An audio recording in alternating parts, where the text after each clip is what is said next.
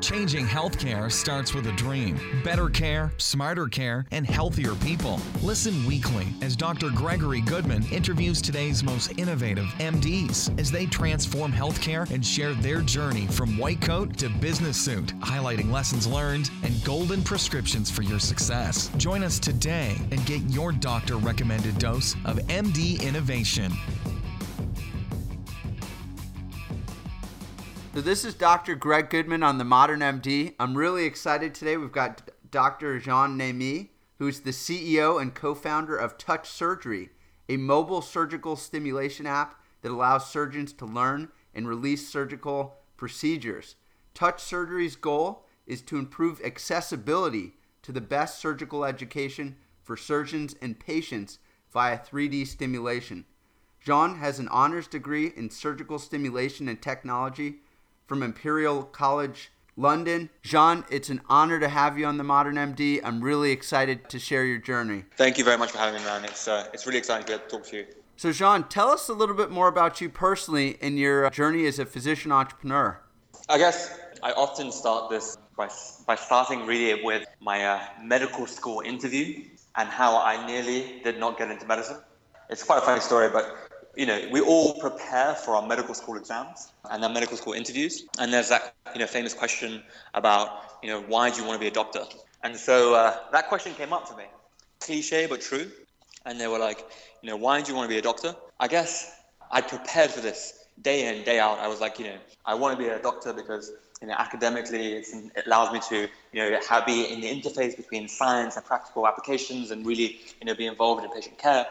All of that preparation out of the window, I went blank. And I was like, I want to be a doctor because I want to be the best doctor ever. And because I think it could be fun. So you can imagine the face of my interviewer who kind of was like, was jovial and then went gray in the face up until then. And he kind of looked at me and said, fun? And I was like, yeah. And it was it was quite lucky that I had in the room someone who actually did enjoy being a physician and did enjoy the problem solving and, the being interested in pathology and being interested in the patient part of it, which is to all of us who are, the Sherlock Holmes in nature, is fun. And so I guess kind of getting into medical school for me, I was really into problem solving. And the other thing I was really into, I was that kid, the one that, the one whose mother had to keep coming into the room and saying, can you turn off your Nintendo? Can you turn off your Sega? What are you doing up at 4 a.m. still playing Call of Duty? You think you're going to be a doctor? You need to put your PlayStation away. So I was that kid. And throughout medical school, I was, really into games, really into video games, really into technology. I would want every gadget. I'd obsessively queue to try and get, my hands on the Nintendo 64 at the time, which was awesome. And so, being at medical school, but being really interested in technology and being really interested in gaming, back in those early stages, I kind of thought to myself as I was writing lots of notes, why can't medicine and surgery be delivered to us in a way which is much more fun, much more enjoyable? I mean, you've been there, Greg. Do you remember learning from those lists and lists that you have to create? And, people would say the symptoms of this are X, X, X, X. And, when I was kind of studying, the entire time I'd put, little notes in different places just so I can entertain myself by finding where the symptoms were and I had them on the page. And so I guess, really being interested in technology, really being interested in the way that we absorb knowledge and the way that we consume it, and the way that it becomes embedded into our brain. I found highlighting my notes. Did you highlight your notes, Greg? I'm not a highlighter actually, but I'm a note writer taker on the side. Yeah, so I'm one of those guys. I mean, I don't know about you, but like color and trying to match things, and it just kind of seems to embed things in my memory much more. And I guess to a certain extent, as a medical student, I was really kind of interested in what I was learning, interested in the exciting thing about going and seeing a patient and trying to use all of those bits of knowledge to try and figure out what's wrong, because I thought that solving a problem was really fun. And at the same time, I was obsessed with every video console that was released. Medical school is a long time, and then we eventually graduate. And day one of being a doctor, I don't know what your day was like, but I remember mine. It was the scariest experience ever. And one of the first things I had to do was go and take blood from a patient. I'd done this on a mannequin like once or twice, to be honest with you, I was petrified. So I went to see this patient and I was like, look, I'm here, I'm a doctor, you've got your white coat on, you feel like a hero. I'm going to take a blood test, and this blood test, will obviously get you some results so we can help save your life. Being very naive on your day one of the job. And eventually I took some blood from this gentleman, and I ended up doing something really silly, but stabbing my own finger and getting a needle stick. Yeah, day one. And it turned out that this patient had multiple diseases, viral diseases in their blood that I did not want to have. So there was me, day one of my medical career, in accident and emergency, sitting there, having put a massive needle into my finger full of blood from a patient who had every disease possible, and waiting to get a treatment which was essentially the worst treatment ever to prevent me from getting all these awful diseases. Treatment that could, make me lose my hair and other things. And so kind of, sitting there thinking to myself, I've trained all of these years, and yet the very procedure that I needed to do, that very basic healthcare procedure, which was something that was an interface between me and a patient, where I would take some blood and use that blood to sample, I didn't really know how to do it safely, and I made a mistake. And that mistake in this setting cost me and was awful for me. But it could have easily have been not so great for the patient. And so I guess you develop your career, and then as you start training, you become another person in that hospital where your routine is your routine. You wake up, you have a coffee, you're in at a certain hour, you do your ward rounds, and you start forgetting about all of those things that you used to think about, and started to focus really on the job. And intermittently within my training, I continued to really start thinking about this learning, about technology, about how can we take this procedural-based knowledge and really map it out, and how can we do that in an easy way. And I guess, that was really kind of, for me, a journey into medicine from being excited about technology, from being excited about learning, to then discovering that we make mistakes and that procedural and that exchange of healthcare sometimes isn't what we are best prepared for. And then training to be a surgeon was hard, was really hard. And as I'm sure you can imagine, we all learn to operate by observing. And the old adage was, see one, then do one, then teach one. I remember going home and, you have that conversation with your parents. So, how was your day at work? It was really good. What have you been doing today? I've been learning to operate. Okay, so do you guys learn to operate on cadavers? And I turned around to my parents, I was like, cadavers? No, we learn to operate on people. It was only, telling people that several times this, and them saying, well, hang on, you don't really have any other tool to go through operations and simulate and test yourselves, and there's no way to know that you're ready. And how do you know you're ready? I go, well, you're ready when you can pick up the blade. And I've been suturing chicken all day long at home, so I guess I'm ready. And there's this saying in medicine, see one, do one, teach one, to which everybody was just generally horrified. You see one, then you do one, and then you teach one. How is that possible? Surgery?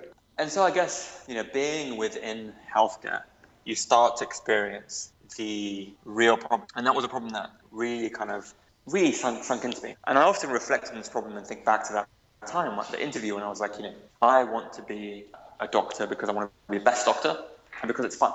And I guess all of us that train in healthcare want to be the best. We want to deliver the best care for patients. When people ask who's the best doctor, you kind of want people to say, yeah, it's me. But then why isn't everyone just the best doctor? Why isn't everyone the best surgeon? Why is there such variability? Surely this is a process that's been done many, many times. Surely there needs to be a better way to deliver this process to trainees and to surgeons so that they're able to better deliver that fundamental exchange of procedure between patient and physician. And I guess that was kind of a journey for me of learning, of reflecting, of wanting to be better, being interested in technology from a very early age, that really kind of started to change my direction. I love that, Jean. It's such an incredible journey. It sounds like combining all your passions from gaming, some of your own personal, stories and journey through kind of training that really inspired touch surgery. That's really incredible. So we love to start the Modern MD off with the success quote. Do you have a quote that's important to you or something that you live by? I've been thinking of a quote, and I guess this is a quote that I saw in New York where touch surgery really started, to be honest. Touch surgery began in conceptual ways in the UK and in London, but it really got its wings in New York. And my colleague and my co-founder and I, Andre, we were walking along one of those roads in downtown, just off kind of Spring Street, and we came across a piece of graffiti. At the time, we were both saying to ourselves, "Hey, dude, we are over our head here. Like business models, spreadsheets, sales, product, hiring people. How are we going to do any of this? Why don't we just go back and be doctors? Because being a doctor is something that we know what we do, right? You go, you see a patient, you evaluate them. We're just over our head. We kind of looked behind us, and we saw this piece of graffiti behind one of these barbed wires, right? There's a bit of barbed wire. It said, "You are a prisoner of your own beliefs." And I guess to anyone who's listening to this, for me and Andre at that point, it was like, we all form fundamental beliefs about what we can do, right? I can jump this high, or I can run this fast, or I can do this, or I am born to be this person, or I have, worked my life to be this person. And sometimes, you do something and you see something, you realize something, and opportunity hits you in the face. Believe it or not, you've prepared yourself for that opportunity, but it's that one thing that stops you from doing it, which is this belief that you just can't do it. And I guess if you can overcome that imprisonment, that fundamental, I can, then you can do anything. And I guess for us, that was a really powerful, and we've got a photo of this, and it lives in the Touch Surgery Lab for all of the people that come and work at Touch Surgery Labs. And we really want to empower everyone that works with us to not be constrained by what they believe is possible. That's incredibly powerful, and the timing of that in New York City is just incredible. What's such a cool quote, and I think oftentimes it really is the power of our beliefs that kind of set our course. So thanks for sharing. So I want to transition from this concept that I have called the white coat to business suit. And I know you went from kind of operating to now pretty much full time at Touch Surgery. And I just want to hear kind of your mindset in that transition from going from practicing physician to entrepreneur. Yeah, so firstly, we went kind of from white coat scrubs to sneakers and jeans and t-shirts. And I never want to be in a suit unless I have to be. Where we have this thing in the lab right now where everyone has the most colorful trainers you can imagine. So mine are like luminous, that highlighted color that I used to use. And almost everyone has kind of like really bright trainers. And I guess it kind of is a metaphor from going from a rigid existence to a very liberal existence where you're thinking to yourself, what do I have to do today? Or what should I focus on?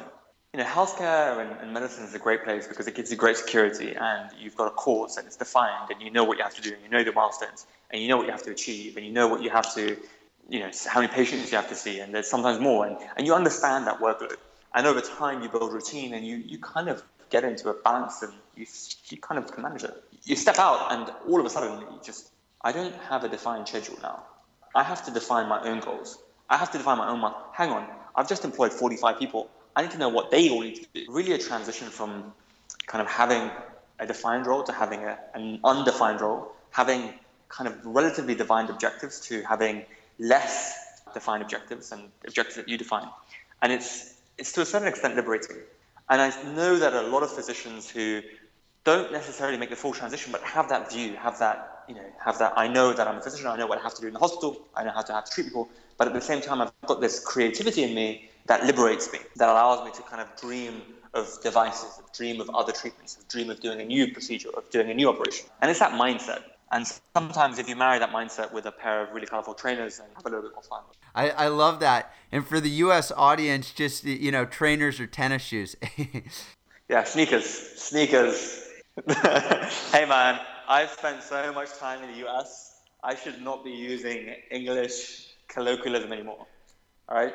Well, for the UK audience, I'm excited. So we're bridging some new gaps. I'm very excited. So I want to shift to our idea to venture section, and I want to hear about your big vision for Touch Surgery. It sounds like you're really starting to scale. You have hundreds of thousands of downloads. Where do you see the future of Touch Surgery? So look, we envisage really changing healthcare and improving patient outcome, and everything kind of draws down from that. Me and Andre both made our mothers cry when we were like, we're going to stop being full-time surgeons. And I have, that typical mother who was like, my son's a doctor, my son's a surgeon. And then, when I told her that, she's like, can I still tell my friends that you're a doctor and you're a surgeon? And I'm like, yeah. But, she really was upset. And, her entire ethos, and I grew up in a family where there's quite a few of us, and the entire ethos was like, go out and do something good in the world. You should be really satisfied in your daily produce. What do you do out there in the world that you can come back home to and say, hey, I did something good today. For us, we used to treat patients, and now the way that we see what we're doing with digital technology is we've picked up a different tool, and our aim is to really improve patient outcomes, but on a global scale. There are lots of different numbers that I can throw out that you hear, like 5 billion people don't have access to safe surgery. Healthcare really needs some level of process which can significantly improve outcomes. One of the greatest innovations in surgery has been a preoperative checklist. So think about it, right? A simple checklist has really changed morbidity and mortality outcomes just by checking that we've got the right patient in the operating room. They're checking that we're going to do the right operation on this person. And so our vision really stems from, can we improve patient outcomes using technology? From a touch surgery point of view, right now, what a lot of your viewers and your guests, your listeners will see is that it's a mobile application that allows you to go through an operation step by step and learn it and measure yourself and establish competence and claim a certificate from your institution. And we're working with Stanford and Hopkins and Harvard and NYU and a number of other institutions globally to start this certification process, which allows this surgeon to now practice a procedure, learn it, rehearse it, certify themselves for it. And if they forget it, 2 months down the line, they just do it again. And if they've got a patient they're going to do that day, they can just mentally rehearse that. And a lot of research has shown that can improve patient outcome. And we've started getting research, and this has been done independently by different institutions from Stanford to Dartmouth, Imperial. We've got some publications out there that have shown that you can actually train someone the steps to an operation using touch surgery. And I kind of, I love that, because a lot of the times myself and Andre, forget about the critics, would ask ourselves, hey, can you really improve patient outcomes with an app? So what? Touch surgery is an app. Can it really improve someone's actual operation? We've had a hypothesis, and more recently we've started to sleep even better at night because that hypothesis has started to be tested by these studies, and it started to really show that you can significantly translate that knowledge into a surgeon's actual procedure. You can make that surgeon safer, and ultimately you can help that surgeon be the best surgeon they want to be. That's really amazing, and I think it's incredibly exciting, your vision. I think there's a lot of applications out there, that are kind of on the fringes of healthcare, but it sounds like at the core, with the actual surgery and training aspect and stimulation and actually helping the physicians do safer, better procedures, ultimately the patient's going to benefit, and that's super exciting. So I want to touch on an aspect that I think a lot of entrepreneurs are very scared of, which is failure. And I know you kind of shared a brief moment in New York about, what are we doing? We're surgeons. Can you touch maybe on an aspect where, you're building a company and things didn't go as well as planned, or you had to pivot on your journey, and kind of share maybe the lesson learned there? Yeah. I mean, look, right? I will never, ever hide this. We have made mistakes. We made a bunch of mistakes. And these can be sometimes simple mistakes and sometimes more complicated mistakes, right? We spent a bunch of time kind of thinking, let's just go and hire people with MBAs because we don't have an MBA, so we need someone with an MBA. That was a mistake. We spent a bunch of time listening to people who had no idea what they were talking about, but we thought they did because of the way that they sold themselves. We spent money in ways that we shouldn't have. We make mistakes. And the bottom line is, we've got this, we're very fortunate to have a very awesome group of investors and people who are close to the company now and have been really from day one of their investment. I'll never forget what one of our lead partners said to me was like, hey, Jean, you're going to make mistakes, but just make sure you ask the right questions and make sure you learn from them and make sure you admit them early and make sure that you react appropriately. And I guess, for me and other entrepreneurs that are out there, and people who are from, who are making that transition and doing, entrepreneurial activities and were previously purely, physicians, my advice is, hey, you're going to make mistakes, all right? And you're going to meet people and they're going to tell you they've got the world, but they don't. You're going to spend time doing things that you will find out you won't, you shouldn't have to do. You'll spend a bunch of money trying to market things, and then you find out, hang on, this was completely a waste of money.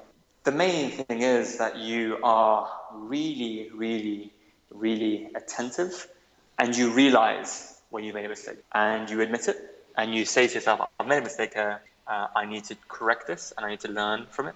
I need to question why. I need to question what to do next. And I think people get into trouble when they don't do that. I think people kind of, when they bury their heads and they think, hey, yeah, this is going to work. This is definitely going to work. This is definitely going to work. This is definitely going to work. And then just realize, oh shit, it hasn't worked. And that mistake hasn't been, temporary moment in time, but it's been something that's just become the ethos of what they're trying to do. I think that's when you're really in trouble. So you're going to make mistakes, embrace them, learn from them, question them, and don't be ignorant. That's really incredible advice. And I think in healthcare, especially in medicine, failure and mistakes are not generally that well taken. But I think when you transition into the entrepreneurial world, you have to be open that, it's about movement, it's about making decisions, and you're going to make mistakes on the way. And I think your advice there is great. So I want to shift to kind of our last section, which is not our typical hospital rounds. These are business rounds. Can you share with us, Jean, the best advice somebody else has given you? There's so many different pieces of advice that people have given me. To sum them all up, really, I guess, listen to everyone who's got advice for you. I spend a lot of my time listening. I spend a lot of my time listening to advice, listening to seniors giving me advice, listening to even everyone in our company giving us advice. We have this policy where anyone can say anything they want, and anyone can say anything they want openly, right? We don't try and mask things under subtle conversation. We're very open about whether we think something is good or awful. And so I guess one of the best pieces of advice that I've had throughout my life is just to listen. And by listening, I don't mean just sit there and not say anything. Listening is it's not a passive process, it's a very active process. And so actively listen, I guess, would be the best piece of advice that I've had, but I can't really attribute that to a person. I think a lot of people have told me through that. That's really great. I think that's really awesome advice. So I want to shift kind of along those lines into, do you have any daily success habits or kind of a morning routine that you could share with us? No morning is the same. If any morning ever becomes the same, then you're doing something wrong. It may sound very chaotic by not having a routine, but I really don't try and have a routine. And I try and ensure that, in general, I'm spending a lot of time with as many different people and listening to as many different people and engaging with a lot of the people that work at Touch Surgery Labs to really continue to drive our thinking about things. One of the things that you should learn very quickly is, and I've learned very quickly, is that everyone thinks when they've made something, it's the best thing out there, right? It's the greatest thing.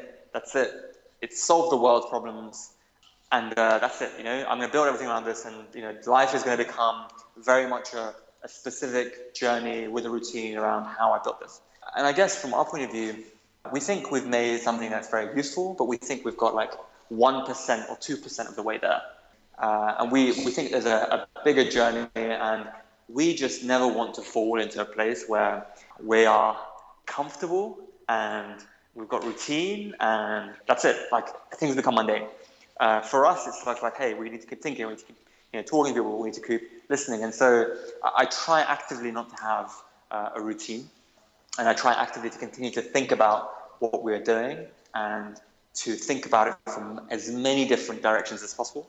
Routine hasn't yet become part of the DNA of Touch Surgery. I love that, actually, and I think it's so different from kind of the surgical world and surgery routine where you're up at the crack of dawn, operating. I think that flexibility and creativity daily is really powerful. I want to go to our last question. What are some of the exciting healthcare trends that you're following, maybe specifically, from kind of the surgical education standpoint, and then maybe, more broadly or globally, things that you're excited about in healthcare? Yeah. Look, we are super excited about technology in healthcare. We've done a huge amount of work in mobile, and we are, like I said, we're completely pumped on mobile. And hey, it's still early days, and Moore's law has, continued to show us how powerful these tiny computers now have become. But oh my, from AR to AI to VR to robotics, we are playing with a lot of things in the lab right now. And we've actually got a bit of a policy where there are multiple different projects happening at people's leisurely time. So, Gregor, what's awesome about the team is they are all really, really excited and passionate about healthcare and technology. And all of the guys who work at TX Labs have got a completely different background, from guys from game to guys from AR to guys who've had some AI to guys who've been involved in hardware and robotics. And they've all got things that they are working on passionately within TS and building the product TS, but also projects that they kind of are driving in their own hobbies. And we're just pumped about all of the opportunities that this is going to have on impacting patient outcomes. That overarching goal to globally improve healthcare outcomes for patients. So there are so many things happening right now in healthcare and healthcare technology that we read a lot about this space, and we're excited to be a small part of it. That's so exciting. Dr. Jean Nehme, thank you so much for joining us on the Modern MD. We're really excited about all your work that you're doing and your big vision to really impact patient outcomes with surgical training. It was an honor to have you on the show. Hey, thank you very much, man. Thank you so much for joining me today on The Modern MD. Head to themodernmd.com to get links and recaps of every show and so much more. Dose up and like The Modern MD Facebook page.